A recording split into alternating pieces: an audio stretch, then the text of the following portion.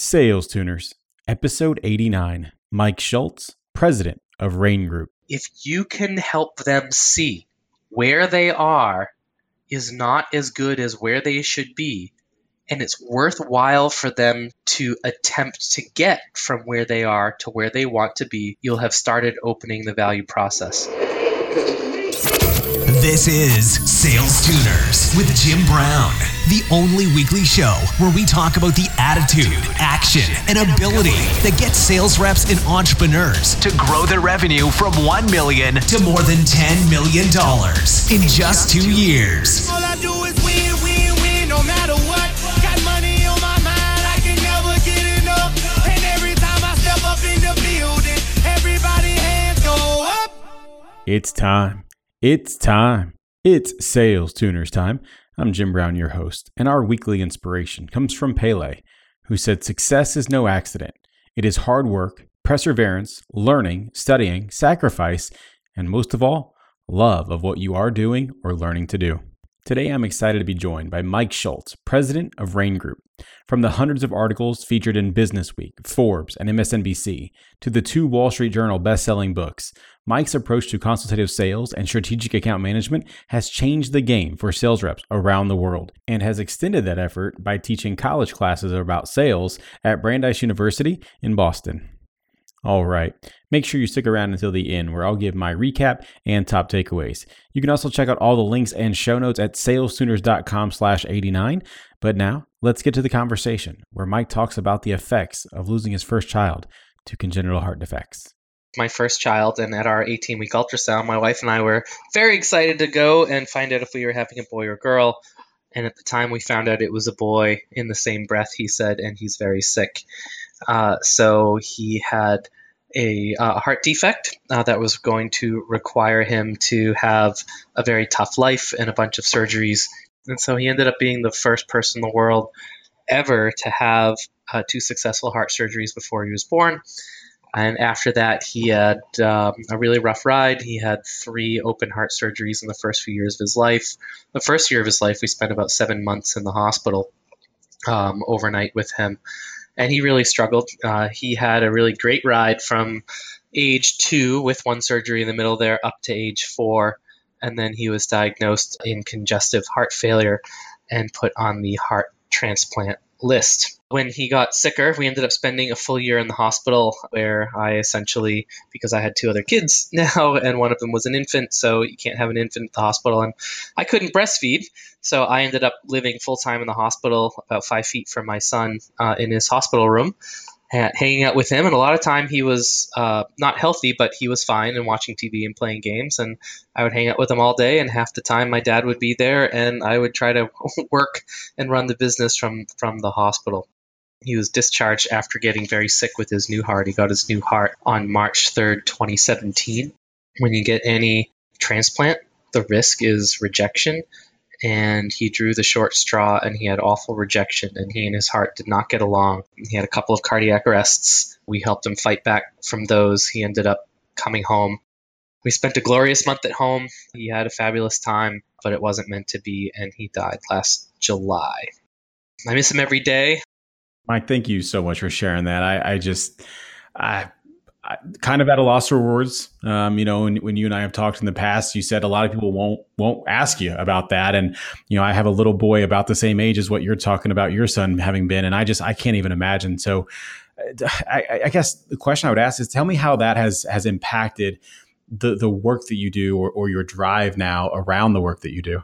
The Ethan Lindbergh Foundation, they help people get to Boston and stay in Boston when their children need cardiac care and cardiac surgeries that they just can't do anywhere else. This particular family had to live in Boston temporarily for a year, and they had to rent an apartment. It was like $6,000 next to the hospital because you can't get a month-to-month in Boston. You don't know. So it's affected me in all sorts of different ways, having a reason to want to do work and make money so I can help other people and I can keep his memory alive and do things in his name. But also I've had to run the company for many month stretches and one time for a whole year from the hospital room.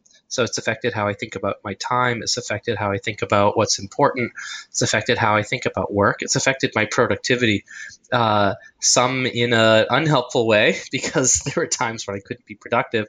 But I've also literally changed the way I work. And I'm an old dude. I've been working for a while. You work for a while. Everyone works the same way. I've had the biggest change for how I work in the last 2 years than I've had in the 20 years previous. Well, like I said, I just thank you so much for just being willing to share that, with the listeners. I know it's hard, and his memory is definitely with us in this conversation today. I want to talk about that work that you do today, Mike. We talk about the attitudes, the action, abilities in this show that have led to your success. So tell me about the sales processes that you run today. What is the Rain Group, and why does a typical customer buy from you? Our mission, our goal in life is to unleash sales potential. You hear all the time, companies large and small, they think, geez, if people here really knew how to sell this stuff, then they could get our value across to more buyers. And there's just a ton of untapped revenue through the people here that sell. And we help to unleash that sales potential. Our headquarters office is in the Boston area. That's where I am now. And we have offices around the world in Geneva, London, Mumbai, Sydney, Johannesburg, Toronto, and Bogota. And we help companies, tons of companies you would have never heard of, but also Citibank, Johnson & Johnson, Hitachi, Pricewaterhouse. So we help companies large and small to make sure that the people that are on the front lines, from prospecting to consultative selling to negotiation to winning big deals to growing accounts to sales management, that whole system is working well and as strongly as possible, and that the people working inside that system know what to do to maximize and hit their potential. Well, I spoke at the top about the research and the articles and the books and all that you've done, and you just gave us a great insight into Rain Group, but you haven't always been the person you are today, Mike. Take me way back. How did you actually get into sales? My actual real first selling job was literally selling cookbooks door to door to businesses. You want to have an introduction to sales? Try selling cookbooks door to door to businesses. And I liked it. And I was, there were like 30 people in the office, and I was doing this over college break. And some guys were doing it for a year or 2 or 3. That was all they were doing. And I walked in the second week, I was the high roller. It's like, wow, geez, I like it. And it was already working out for me. Then when I graduated from college, and I graduated with that business degree that everybody wants when they start their careers in business. I was an American Studies major. So yeah, real great intro there. I got my very first job. I thought I was smart, and I thought I was full of myself, and I thought it would be cool to have the word consultant on my business card. Something about the consulting industry really drew me. And I was at a good undergraduate school, tended to hire undergrads into consulting. So I was applying to consulting firms large and small, and I got a job at a consulting firm small, and they were a sales performance improvement consulting firm. So while everyone else was, during senior week, was out on the booze cruise and saying goodbye to college, my little consulting firm closed a big job and asked me to come in and work during senior week. And I was reading spin selling and strategic selling when everyone else was off partying. And I was headlong into the world of thinking about and understanding sales. And then I started my own company. And for the last 16 years, as my business partner and I have brought in all the business and sold all the business. And we were thrilled with our very first sale of $10,000. And, this year, the last 3-4 months, we've sold. Actually, our biggest one in the last few months was well over $1 million. So we've sold things small and big. Well, it's some of that research that actually brought us together. You guys have recently released the Debunking the Sales Prospecting Myths. And I want to talk about a few of those today. One of the things that stood out to me, Mike, was 57% of decisions are made before a buyer reaches out to the salesperson. And then carrying on, 67% of the buying journey has been done digitally. I'm reading that all over the place. I'm hearing people spout it. Is that true? It might be true, but it's useless and unhelpful and guides sellers and sales leaders down thinking paths that tend to hurt their success.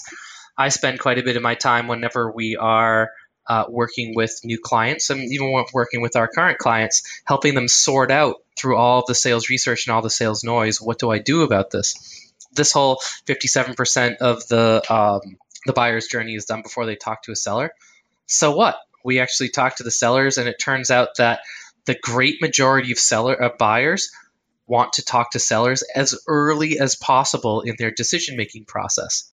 So you think like, oh, geez, 57%, that means I have to be good later in the sales process, and I should probably not bring up capabilities because they don't want to hear about capabilities. They can read all that in the internet now because their buying journey is done online. Yeah, well, we just talked to 489 buyers who are sold to all day to ask them about their experiences being sold to. But we also asked them, when do you want to talk to sellers? Well, 71% of the buyers want to talk to sellers as early as possible in the buying process when they are forming their ideas of what's possible and what to do. And it goes down from there as you move to the right in the sales process in terms of them looking at vendors and trying to figure out how to solve the problems and all that and making the decision. It goes way down. So they want to talk to you early. Problem is that the buyers also said that 58% of their conversations with sellers are not valuable. They want to talk to you early, but these other pieces of data saying, oh, they're talking to you later.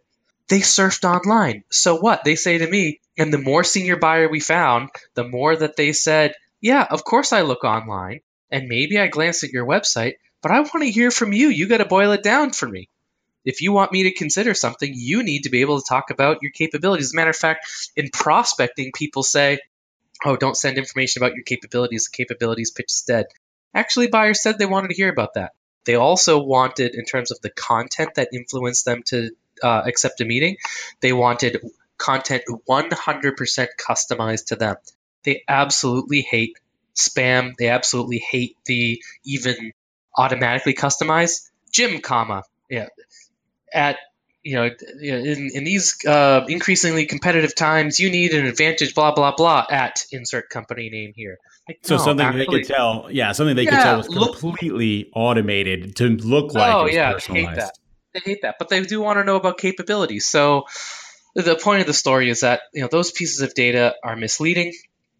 You have to understand and try to dig deeper into what's actually going on with buyers and buying to try to figure out what they actually want. So let's talk about some of that, Mike. So sure. You said that they want to hear from you. They want to talk to you early in the buying process. How do we figure out where they're at in their cycle? How do we reach out to them early enough and become part of that conversation? If you think about anyone in a decision-making process, there's no way that we can magically get a signal on our desk that goes beep, beep, beep when someone that we don't know or that we haven't talked to or that we don't know well is entering the beginning of a buying process. But what you can do is say, who buys our stuff? Let's say chief financial officers tend to buy your stuff. If they're constantly evaluating different kinds of things, some of them might be in the middle of evaluating what you do. Some of them might have just bought something that you do 3 months ago, so they're not going to be thinking about it for a year or two. And some of them are at the beginning.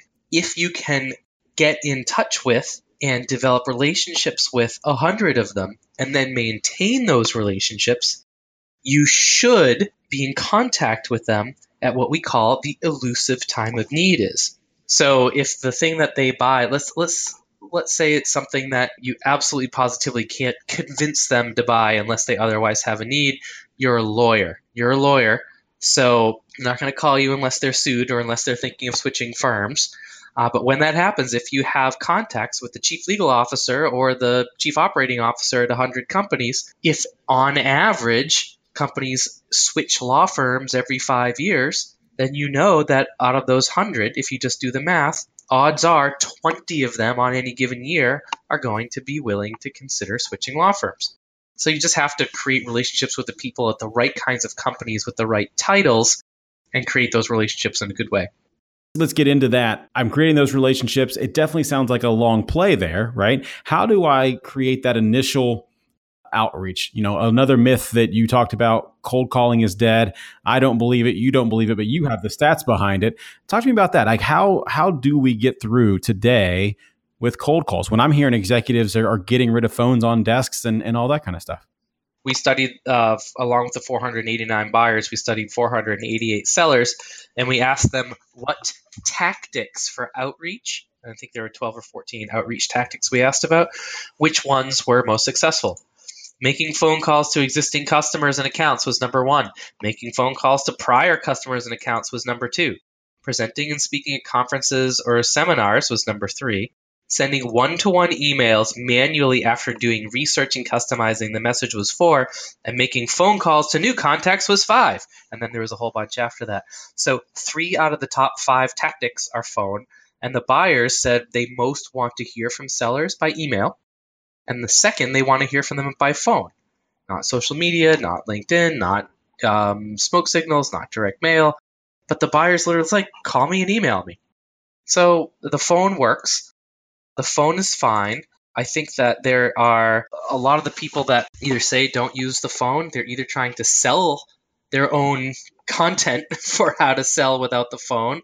And they're playing on the emotional needs of people, sellers, who don't want to use the phone, so they're hoping they don't have to. So a lot of this is just an emotional thing. If you can get past the emotional garbage, the phone works and it works fine.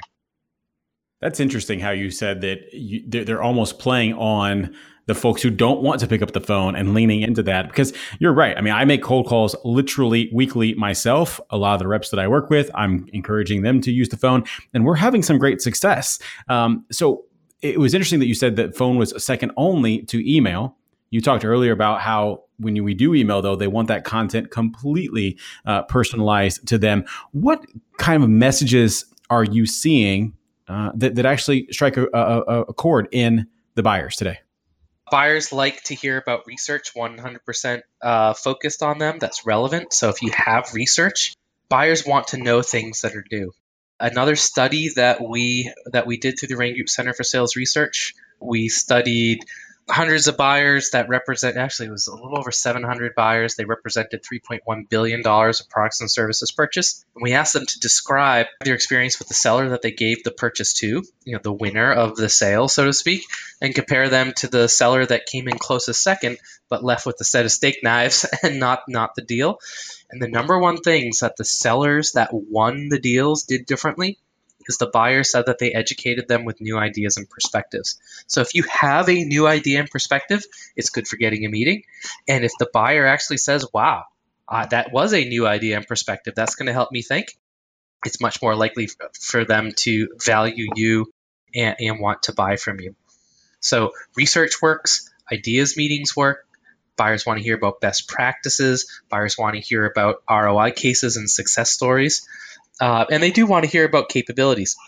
That they said that influenced whether or not they took meetings. And the best practices that I've seen is that you weave your capabilities into what we call an attraction campaign. So you want to reach out to them and say, hey, we studied companies in your industry, insert industry here. For those that are having the top 25% of profit and growth, they're doing 3 things consistently that the other companies aren't. As a way of introducing ourselves, I'd be happy to share with you those results. Let's say you send them that email and they don't get back to you.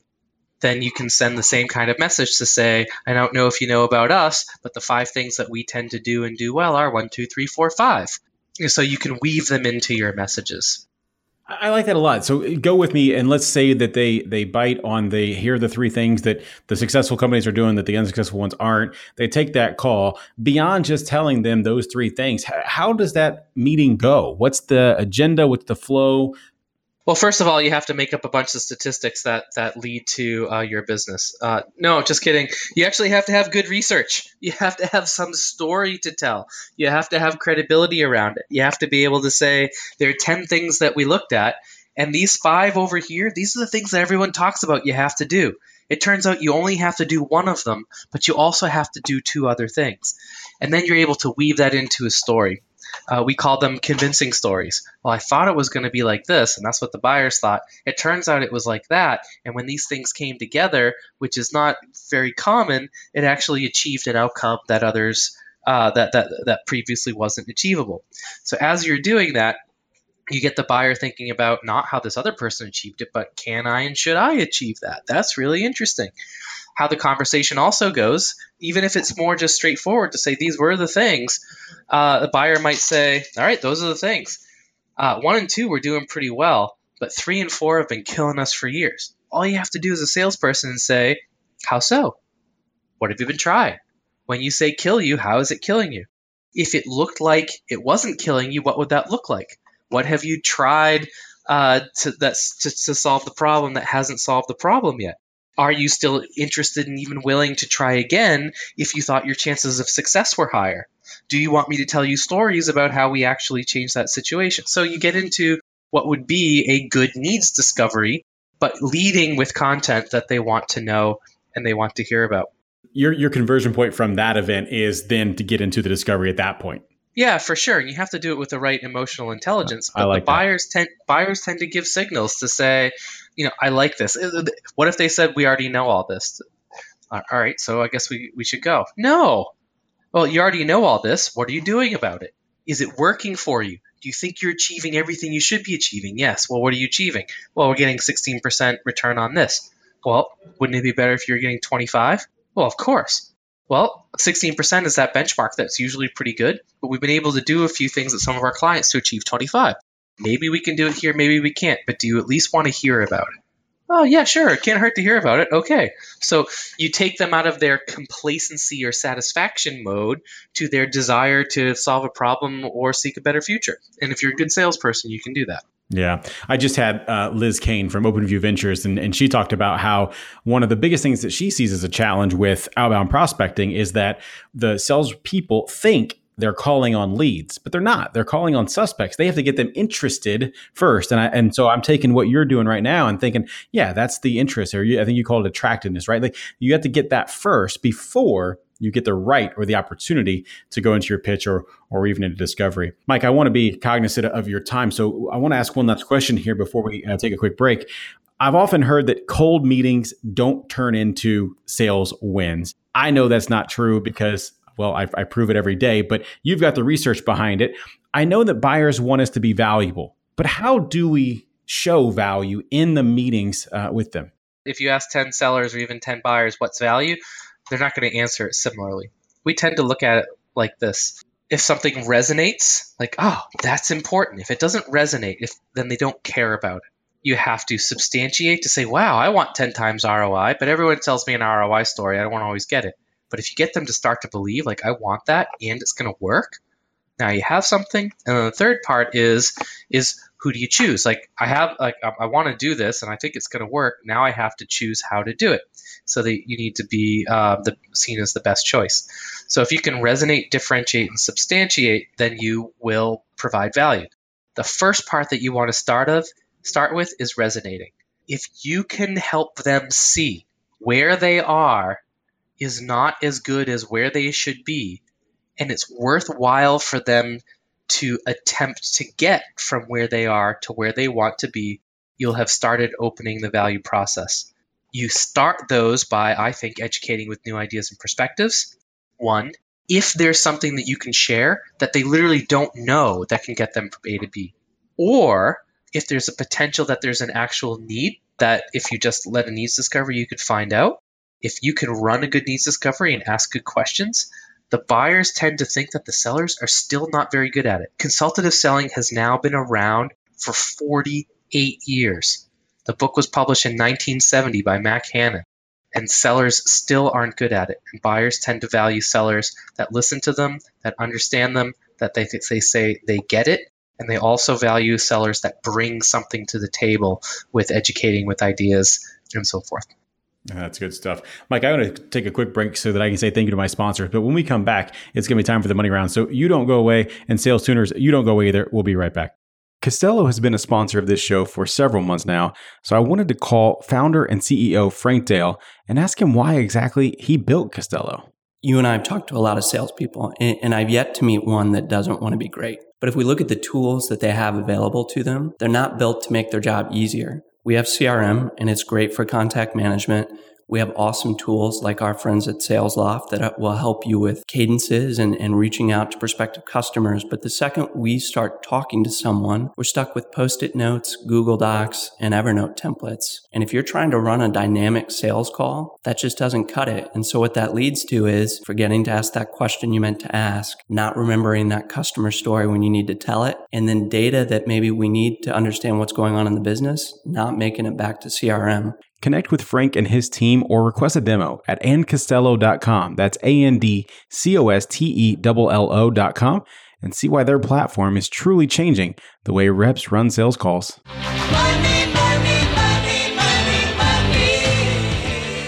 We're back, and it's time for the money round. Mike, are you ready for the money round? I am ready. Let's do it. What's the one thing that has contributed most to your transformation from normal to exceptional? In the last few years, I've become obsessed with productivity. I always thought I was pretty productive, but try running a business from a hospital room and you learn that there's a whole new level you can get to if you have a very short period of time in a highly distracted environment. And it's literally changing my life and changing how I work. If you were to start over today in sales, what would you tell yourself to spend the next 30 days doing? Being obsessed with figuring out what success looks like. Too many people dive in and just start doing something, or they start reading. You need to figure out, if I'm going to be doing this for 30 days, I'm going to be doing it for 2 years. First, I need to find out what it looks like to really kill it. Two-part question for you here, Mike. Which phrase describes you best and why? I love to win, or I hate to lose? I love to win because winning's fun. What's a book that you've read multiple times or always find yourself recommending to others? I have read multiple times. I read it every few years. On Writing Well by Bill Zinsser. Sales Tuners, if you'd like to check out Mike's recommendation of On Writing Well for free, head on over to salestuners.com/book, and there you can sign up for a free 30-day trial of Audible and browse their over 150,000 titles. Again, that's salestuners.com/book for On Writing Well. Mike, what's currently at the top of your bucket list? I don't like to think too far in advance, so I'm going to say playing 18 holes of golf with my wife this afternoon. What is the biggest piece of advice that you have for all the sales tuners out there grinding today? Figure out what success looks like before you spend all of your time grinding. If you want to get in touch with Mike, hit him up on LinkedIn or check out one of his 2 best-selling books, Rainmaking Conversations and Insight Selling. Let's get to my top takeaways. Number 1, run an attraction campaign. From primary research to brainstorming sessions and even success stories, these tactics can at least get you a first meeting. From there, it's up to you to educate the buyer with new ideas and perspectives while simultaneously weaving in your capabilities and offerings. Number 2, shake up the complacency mindset. Your biggest competitor in a sales cycle is status quo. You have to help prospects see that where they are is not nearly as good as where they want to be. Notice, I said where they want to be, not where you want them to be. Figure out how to get them to see that it's worthwhile for them to at least attempt a change, and you can unlock the best value in the relationship. Number 3, be present for that elusive time of need. For the short-term thinkers out there, this one will frustrate you. There are some products and services that require an active need in order for the prospect to actually buy. For certain buyers, that window may only be every 2 to 3 years. By building relationships now and growing your network, you can ensure that you'll at least have a shot when the time actually comes. Additionally, if you're building relationships with the right people, rest assured they have friends who they could refer you to in the meantime. That's it. Those are my takeaways, but I'd love to hear yours. Please tweet at me at SalesTuners or shoot me an email, jim@salestuners.com. I reply to every message that I get. All right. I hope to see you next week. Until then, I'm Jim Brown. Let's make it rain. Thank you for listening to Sales Tuners. Stay up to date at www.salestuners.com. And don't forget to subscribe, rate, and review us on Apple Podcasts. And they stay there.